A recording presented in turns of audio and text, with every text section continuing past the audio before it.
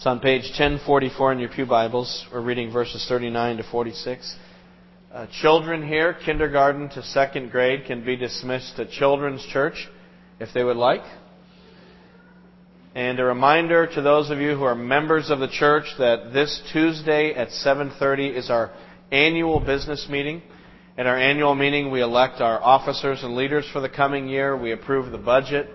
And all that is out on the open, on the table in the open. If you maybe are from a different church background, one of the things we do in a Baptist church is the way we make decisions about the big issues in our church is congregationally, including how we're going to use the money, and all that is an open book for people to see. So we hope that you'll come Tuesday night at 7:30. If you're a member, we expect you to be there. If you're not a member, you are welcome to come and just observe how we do things here in a Baptist tradition. And it's really a great thing. It's a time of it's just encouraging to be in a meeting because you hear about all the things God is doing in the church, and we come together to be the body and to govern ourselves the way we believe is laid out in the Scriptures. So that's Tuesday at 7:30. All right, Luke chapter 22. Progressing in the story of Jesus' passion, we come now to the Garden of Gethsemane. And let's start reading at verse 39. Let me read the text. Jesus went out as usual to the Mount of Olives, and his disciples followed him.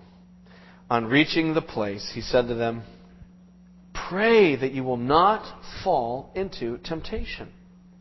He withdrew about a stone's throw beyond them, knelt down and prayed, "Father, if you are willing, take this cup from me. Yet not my will, but yours be done." An angel from heaven appeared to him and strengthened him.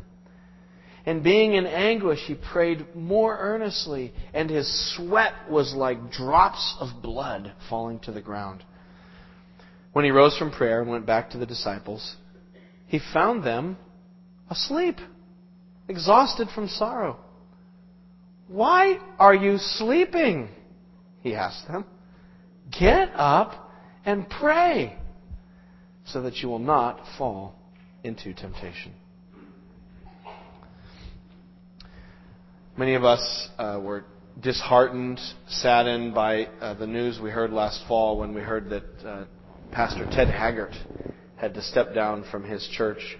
Ted Haggart started a church in Colorado, and it grew from just a little Bible study to a church of 14,000 people. He was the president of the National Association of Evangelicals for a number of years. And so it was one of those Christian leaders and voices of the evangelical church. And then this last fall he had to step down because of a profound moral failure in his life. And you know, it's those stories that just dishearten you as a Christian. They're disillusioning for seekers, and they are confirming evidence for skeptics and for atheists who say, I knew it, it's all a bunch of hypocrites anyway. And you know, we ask, why does this happen? How do you get there? But here's the thing you have to understand, and this is important, that every Christian faces a lifelong, relentless battle against temptation.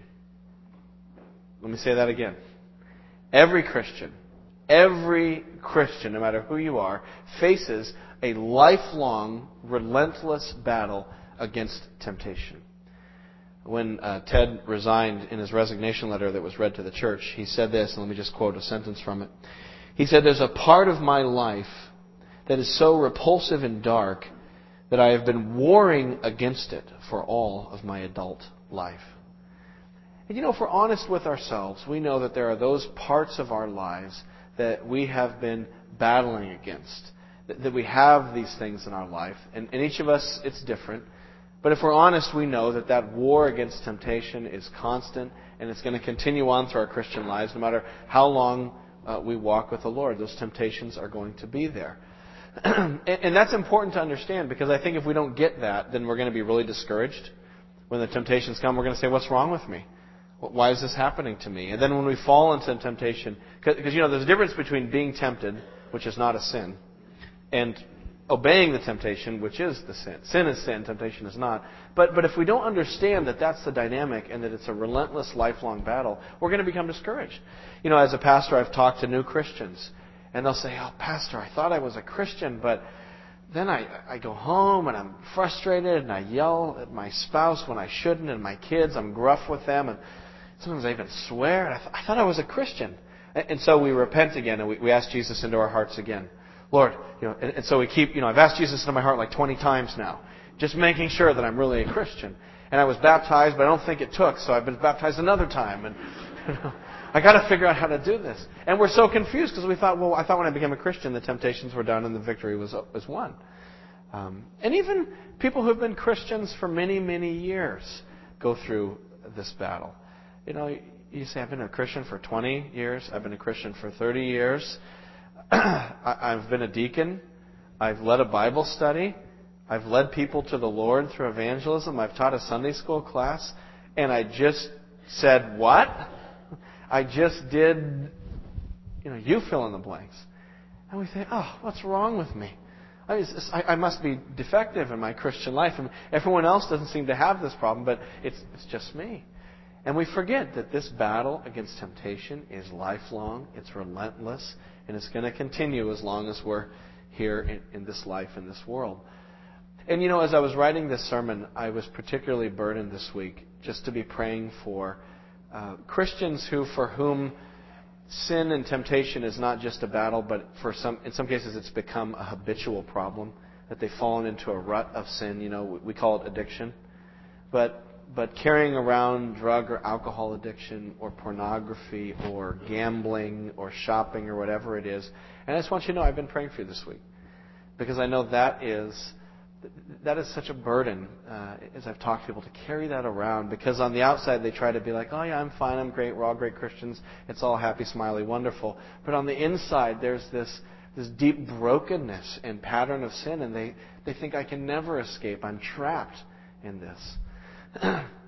Because we all face a lifelong, relentless battle against temptation to sin. It just goes with the territory of being a Christian. And if we're really honest with ourselves and we were to really think about our lives, I bet all of us in just a few moments of honesty could quickly tick off the 2, 3, 4 sins or temptations to which we find we are particularly prone. Satan can come at us all different ways, but there are just some temptations that are particularly effective in our lives, it seems. It's like a castle, and there's a low spot in the castle. It's the obvious place for the enemy to make his assault. And we all have that low spot somewhere in the castle, and we know where it is. And maybe for you it is anger. Maybe you just have a temper, and you find you can go from 0 to 60 in terms of anger so quickly, and you get frustrated, and that's the place where you seem to fall very often in your Christian life. Or maybe for you, it's bitterness and unforgiveness. Maybe you have a list of people who've wronged you, and it's long, and it goes way back, and it never gets shorter. And it always grows, but it never shortens. And so you have a hard time obeying the Lord's command to forgive. He's commanded us to forgive.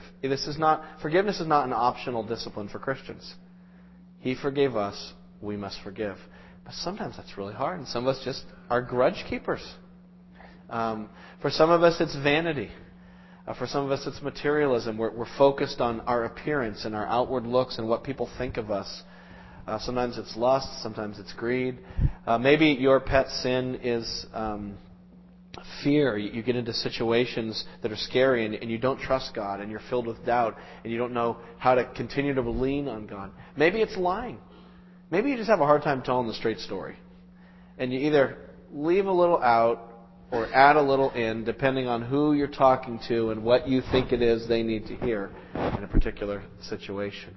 The Puritans had a name for these. The Puritans called them bosom sins, because they were the sins that are particularly close to our hearts, toward which we found ourselves particularly susceptible for temptation. And so we have to understand that this is the battle we face. But the real question I want to ask this morning, and this is the important thing, is it possible as a Christian to have progressive victory over temptation? Can we resist, or is it hopeless? Can we never overcome these things? Are we always destined to just bumble along? It says in 1 Peter, God says, "Be holy, because I am holy." And so the question is, can I actually obey that command to some degree? Is it possible to grow progressively in holiness? I do not believe in the doctrine of entire sanctification. I don't think that in this life anyone will ever be completely holy. But does that mean, therefore, we shouldn't strive for it? That we shouldn't try to obey the Lord's command and seek progressive holiness in our life? And is it possible to get there? And that's why today's text is all about. Jesus is in the crucible of temptation. And here in this story in Gethsemane, He's not only telling us, but He also demonstrates for us how it is that we can resist temptation. Because there is a way as a Christian to grow. There is power in the Lord to resist temptation. And the key is it's found through prayer. It's found through prayer. Let's look back at our story. Verse 39.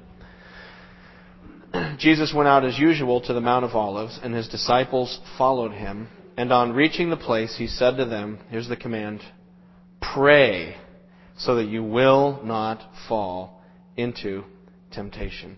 We have to pray. In fact, let me do this. I'm going to read the story. I'll speed read it. Okay?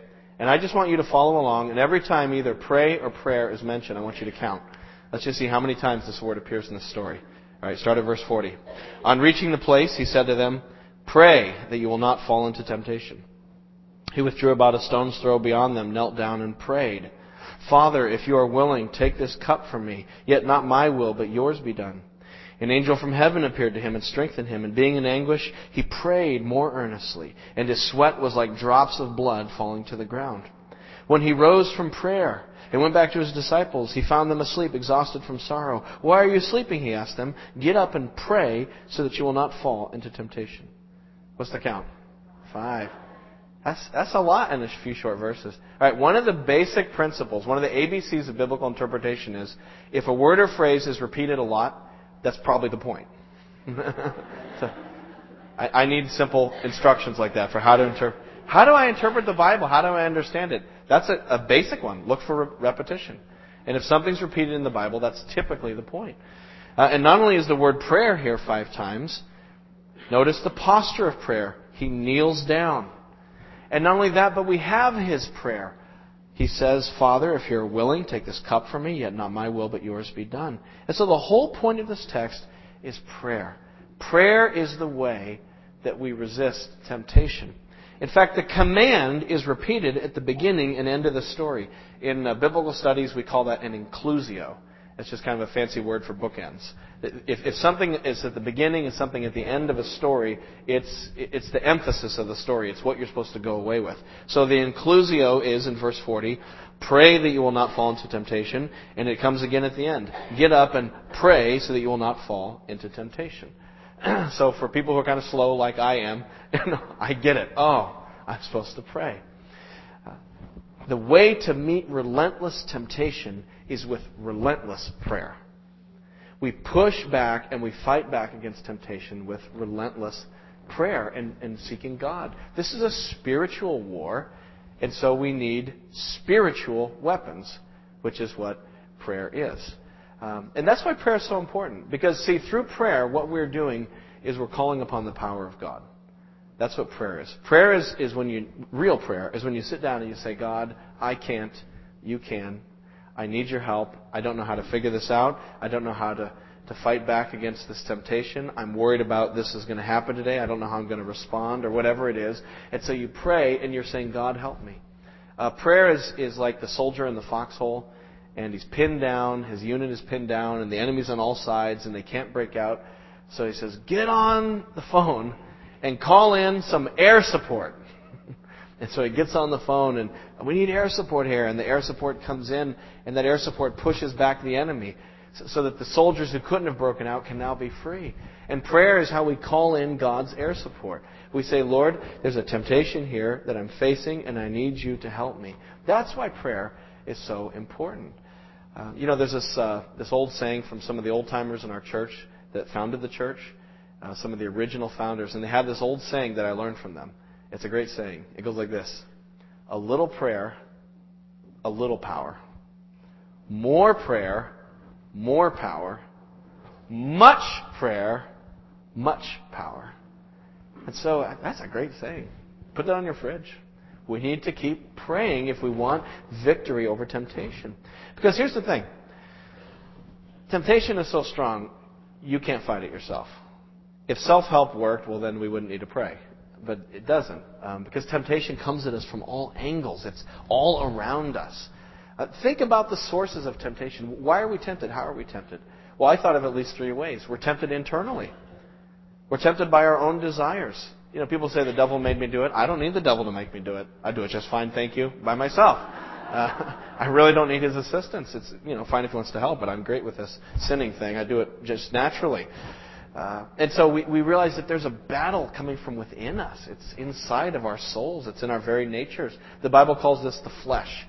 And when the Bible talks about the flesh, it's not talking about your skin. It's talking about that sinful orientation, the bent towards selfishness that's within all of us.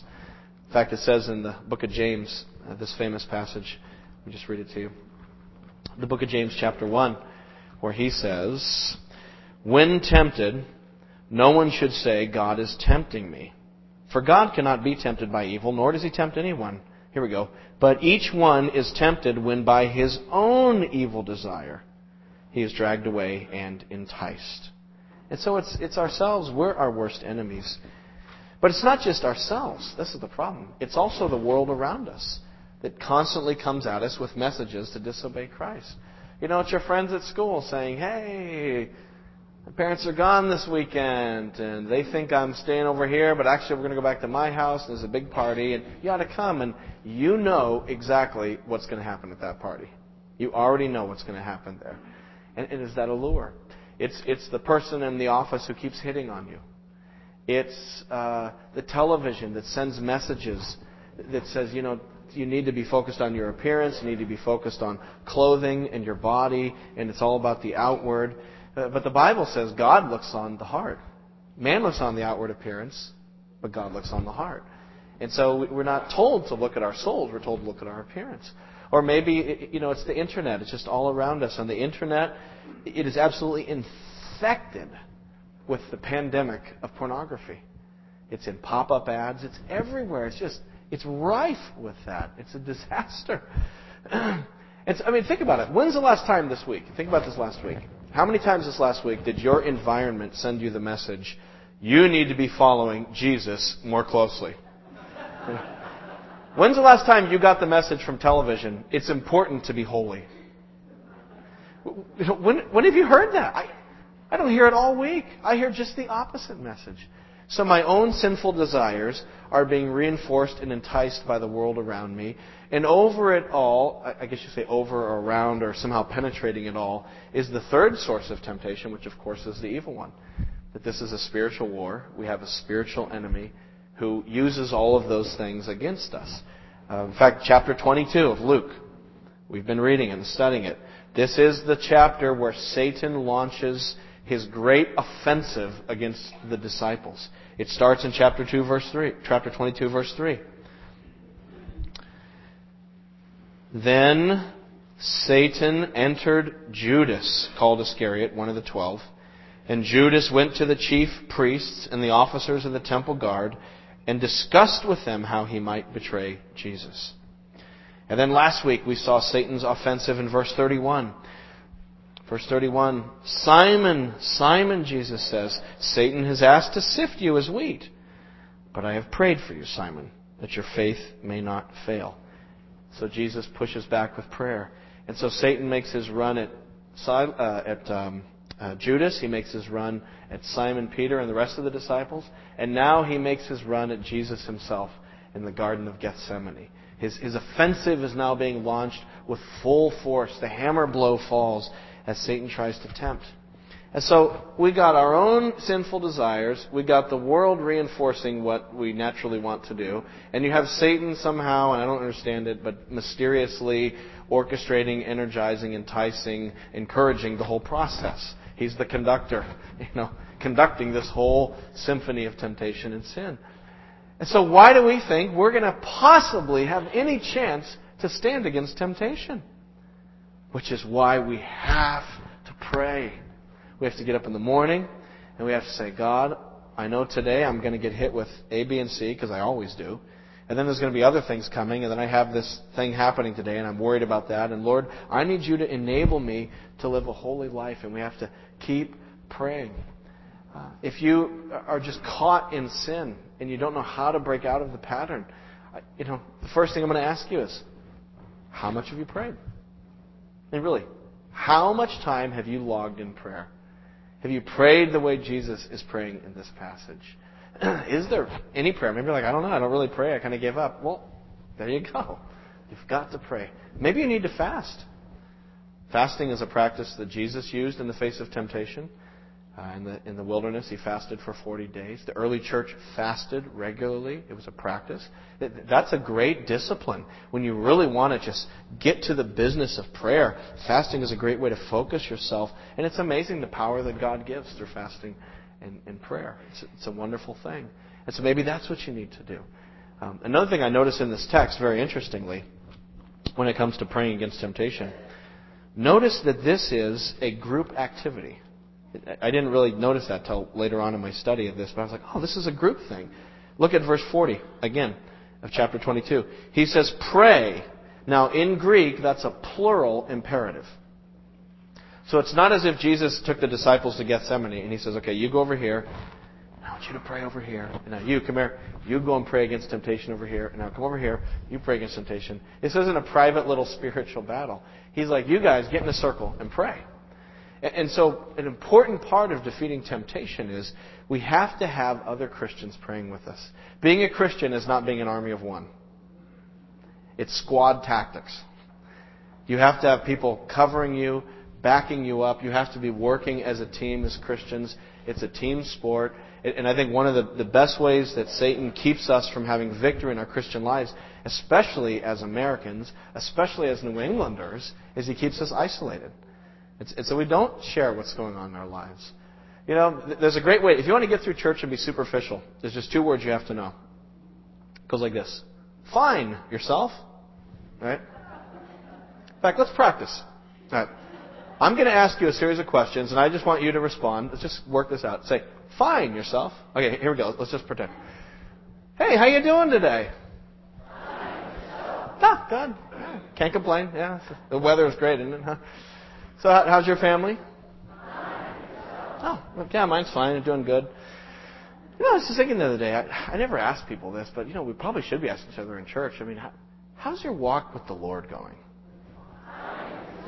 Oh, good. I'm glad to hear that. So, as long as you just keep repeating that, you'll be fine. Right? And no one will have to ever know what's really going on in here. But if we really want to overcome temptation, especially the difficult bosom sins that we all face, you've got to find 1, 2, 3 people with whom you can be real. And, it doesn't mean you have to come and grab the microphone up here and pour out all your stuff in front of the whole church. But you've got to find a couple people you trust and say, not fine. Here's the problem. I'm really wrestling with X. Would you please pray for me this week? And it's as we do that as a body that we start really becoming a family and as a church, and we get past the superficial and we learn what it means to be a band of brothers. Soldiers who fight together in foxholes and who work together, they know each other intimately. There's no secrets. And so if we're going to be soldiers together in this spiritual battle, we have to be able to open up our hearts to a couple other trusted Christians.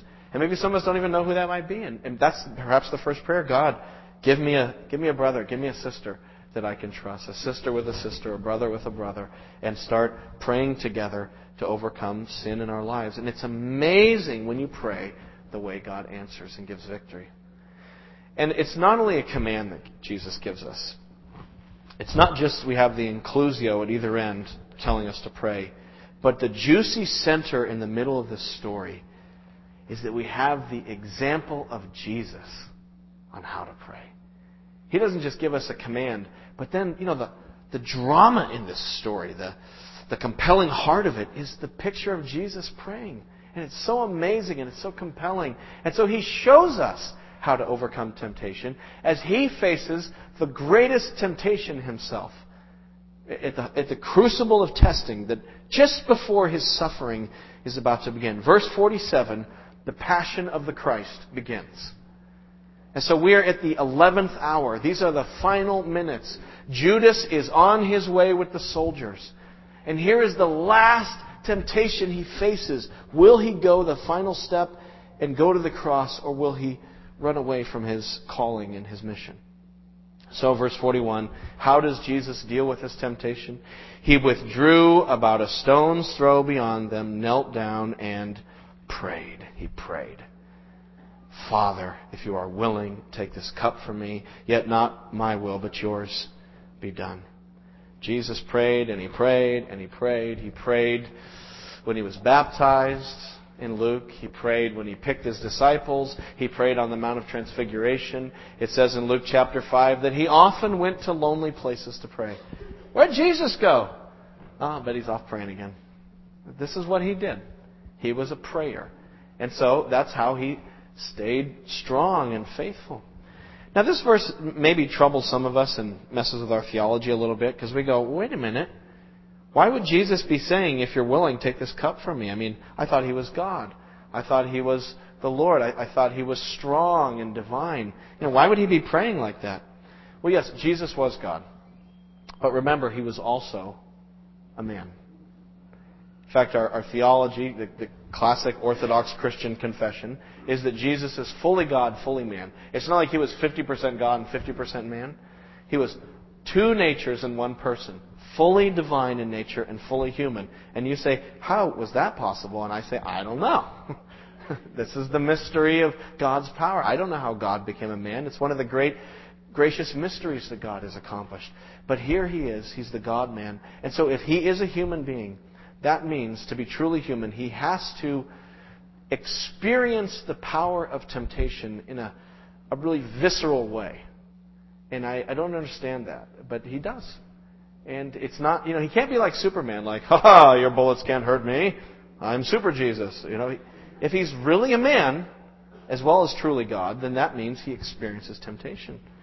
And so it says in the book of Hebrews, chapter 4, therefore, since we have a great high priest who has gone through the heavens, Jesus the Son of God, let us hold firmly to the faith we profess. Here we go, get this.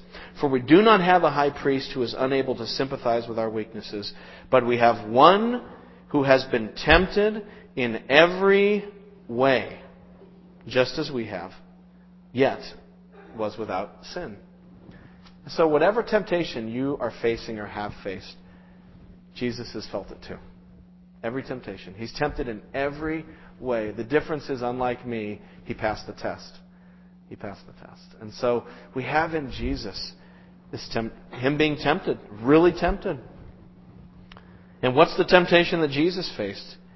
And I think the temptation he faced was to turn aside from the divine plan. Notice verse 42. Father, if you are willing, take this cup from me, yet not my will, but yours be done. The temptation was to pull the parachute, to jump out of the plane at the last second, and to not go through with the cross. Why? Was he afraid of the physical torment he was about to go through? I mean, as a human, he probably felt that. But I think there's something even more here. Notice this phrase. This is so key. Father, if you are not willing, take this cup from me. The cup is an image of something you have to take and drink. And what's interesting is, this is so fascinating, in the Old Testament, when the image of a cup that God gives people is used, very often it is the cup of judgment and wrath against sin. And so God will have a nation that he's done with. He says, come here, nation, I have my cup of judgment against you because of your sin. And it's like he grabs the nation by the shirt and makes them drink the cup, and the wine's going down. And then the nation gets drunk. This is the language of the Old Testament. And he staggers and it falls and is destroyed. And so it's this image of God's anger and judgment, his just, holy judgment against sin. That's what I think Jesus is saying when he says, take this cup. What he doesn't want to experience naturally is the judgment of God. That when he's going to hang on that cross, that somehow Jesus, who has been with the Father for eternity past, he who is very God of very God, and I don't understand this either, but will somehow be forsaken by the Father on the cross. That he will cry out, my God, why have you forsaken me? And the sky will turn black, which was a symbol of judgment in the Old Testament. And it's as if the God the Father will turn his back on the Son. And he'll be forsaken. And Jesus can see the full weight of God's wrath. And so he says, if there's another way, I'm open. But, bottom line, not my will, but yours be done. And that is what God calls us to, His will. He wants us to do His will. You know, we've been talking about the negative here today, resisting temptation. But there's a positive. The positive is to do God's will. The negative is to say no to sin, but the positive is to say yes to what it is that God wants us to do. And so Jesus knew that God had sent Him to go to the cross. And now here He comes to the very crux of the moment. And now He must say yes to the Father's will once again and do what the Father says. And brothers and sisters, this is what God wants us to do. Not just to say no. See, Christianity isn't about saying no to a bunch of things. It's about saying yes to what God has for you. If you're a Christian, then you have a mission. It's like the Blues Brothers. I'm on a mission from God. You're on a mission from God. You know, it's not like you become a Christian so you can come to church and be like, oh, that was great. You know, that was a great sermon. I liked Jeramie when you waved your arms around. I like that. But wasn't that funny when like we all stopped singing? And like, that was neat. And then we sang again. You know, we don't come to church to be pew potatoes. We come to be gathered together to worship God and equipped so we can go back out on our mission. And every Christian has a mission. Every Christian is a missionary. And there's a place in America that statistically is in most need of the gospel. Do you know where that place is? The South Shore of Boston. We're in the most unreached, unchurched, least evangelized place in America. And we are called by God to go out of here and be missionaries. But if we don't have that missionary mindset and see that God wants to use us, then we're going to miss it. And so we have to be willing to do what God is calling us to do. Is there a task that God is calling you to take on? Is there a ministry that He's laid on your heart but you're afraid to do it? Is God called you to maybe have a difficult conversation or a difficult phone call this week? Is the Lord calling you to some step of faith and you're like, I don't know if I can do it, but God wants you to do it. You need to step out in faith. I talked to a brother this week in our church, and he was telling me that the company he works for, he's one of the executives in the company, and the company had an ethical decision to make. And if they did the right thing, it would cost them like an extra several $100,000. And if they did the wrong thing and just let it slide, it wouldn't cost them several $100,000. And so the leadership of the company, he said, was like, well, I think we could just let this one pass. Let's not worry about it. But he's like, this is not right. This is not ethical. This is not honoring agreements. And so he stood up, the one lone voice against the whole leadership team, and he said, this is not right. And I know it's going to cost us several $100,000 to our company, but we have to do the right thing. And so he argued and against it and had conversations. And eventually, he swayed the whole board to come around to his position. And the president, he told me, later called him and said, I just want to thank you for being willing to stand firm for the gospel. I mean, for your convictions. I wish. It just comes out, gospel. I don't know what to say. I say gospel. So, thank you for standing firm for your convictions. But this is what I was thinking. Because now imagine someday if this guy stands up and says, I'm a Christian. And he shares the gospel. Think how much credibility he now has. Oh, yeah, I know who you are. You're the guy who stands up for what's right. And so God calls us in difficult situations. And sometimes the things He calls us to do come out of the blue. And we have to stand up and do the hard thing for the Lord. You know, that's what I face every Sunday when I come to preach. I know that God has called me to this task. And preaching is a joy, but I'll tell you, it's also a battle. And I'm going to tell you that one of the best things that I've seen instituted this year in our church, I wish I could take credit for it, but there's someone else who kind of started it. But this year we started having a prayer meeting at 8 a.m. on Sunday before the services. And so a little handful of us go down to my little Garden of Gethsemane called the library downstairs. And we sit around in a circle and we just pray for the service. By the way, that's an open meeting. Anyone wants to come at 8, you can come and pray. And we pray. That has been the best thing before I go into the task of preaching and encouraging you to sit down and pray like the disciples and Jesus did and ask for His power. A little prayer, a little power. More prayer, more power. Much prayer, much power. And so I want to see more prayer in our church, both individually but also corporately, which is very important.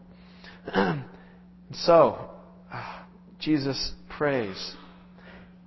And He fights back with prayer. And notice how He prays, verse 44. Being in anguish, He prayed more earnestly. And His sweat was like drops of blood falling to the ground.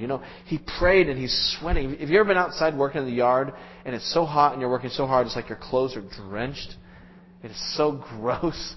Or you've been just working out in the gym or something on the treadmill for 40 minutes and you're absolutely just wet with sweat. That's how Jesus prayed.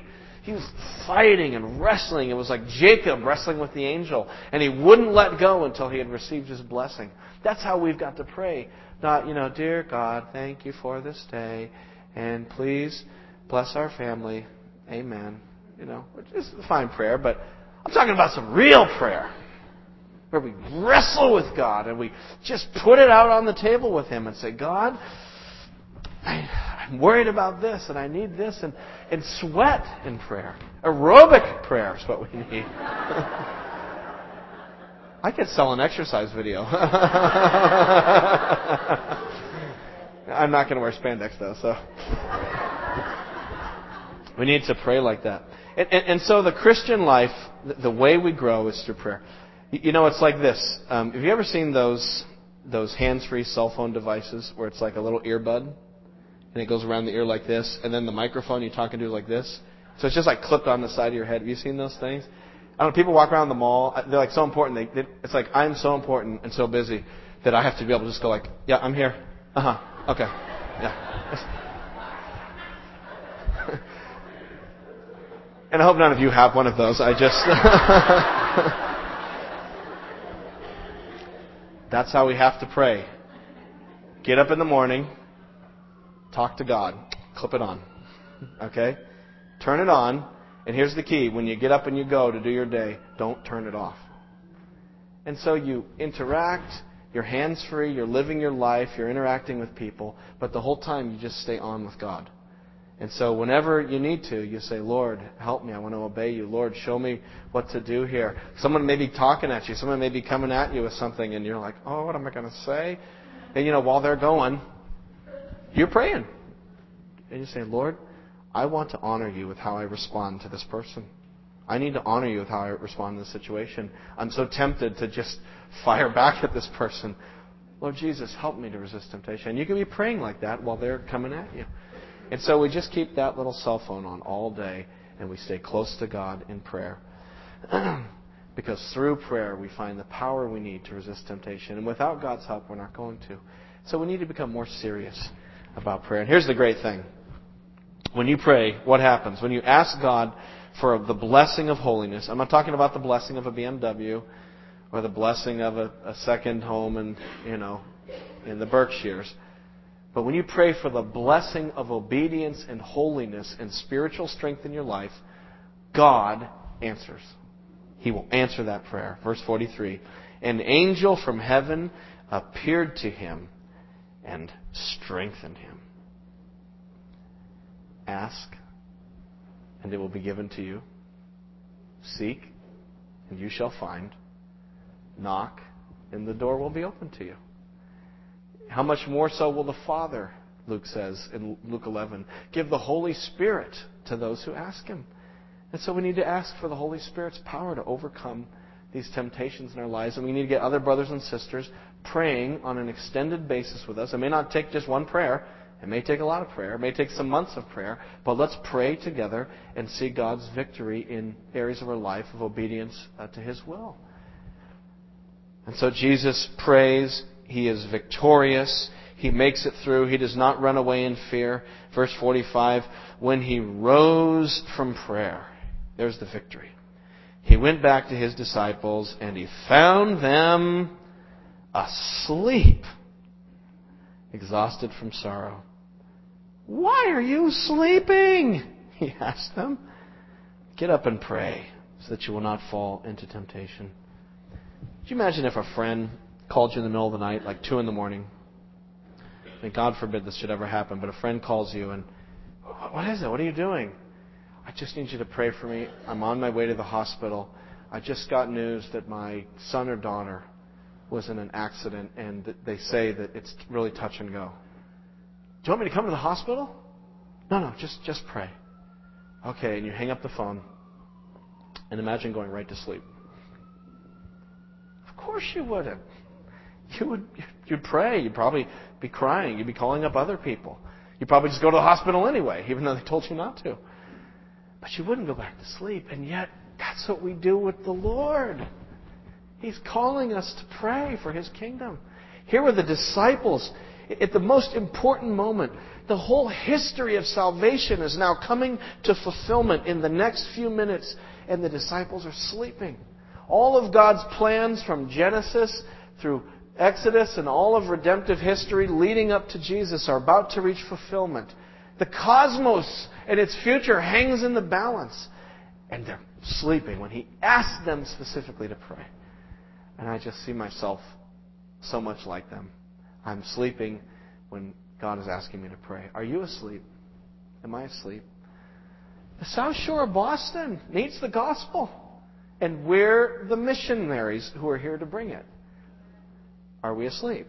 Do I really pray for my neighborhood? Am I really praying for my friends? It's like, well, I never share the gospel. Yeah, well, are you even praying? That's the first step. Maybe you feel intimidated by evangelism. Well, start praying. That's the first step. God, use me. Give me opportunities today. And don't be surprised if they happen. And speak into those situations and be there with the love of Christ. We want to see holiness in our church. We talk about revival. We pay lip service to it. But then we need to wake up and pray. Are we awake? Are we really ready for God to work in our midst? If we really want it, then we have to pray. We have to pray. Why are you sleeping? He asked them. And then I love the ending part. He says, get up and pray. So He doesn't just say, you're done.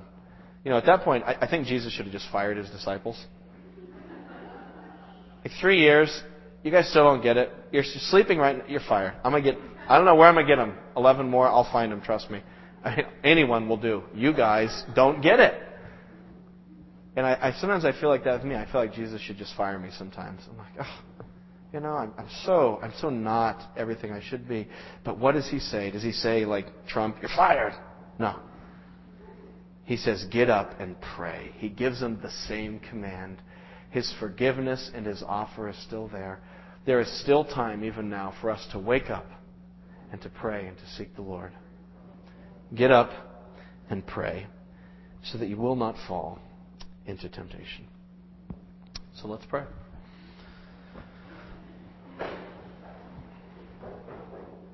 Lord Jesus, we love You. We want to follow You, and yet we so easily identify with Your sleepy disciples. God, awaken us to prayer. Make me more of a man of prayer. Make us a praying church. Lord Jesus, we want to be a holy church. We don't want to just be a successful church.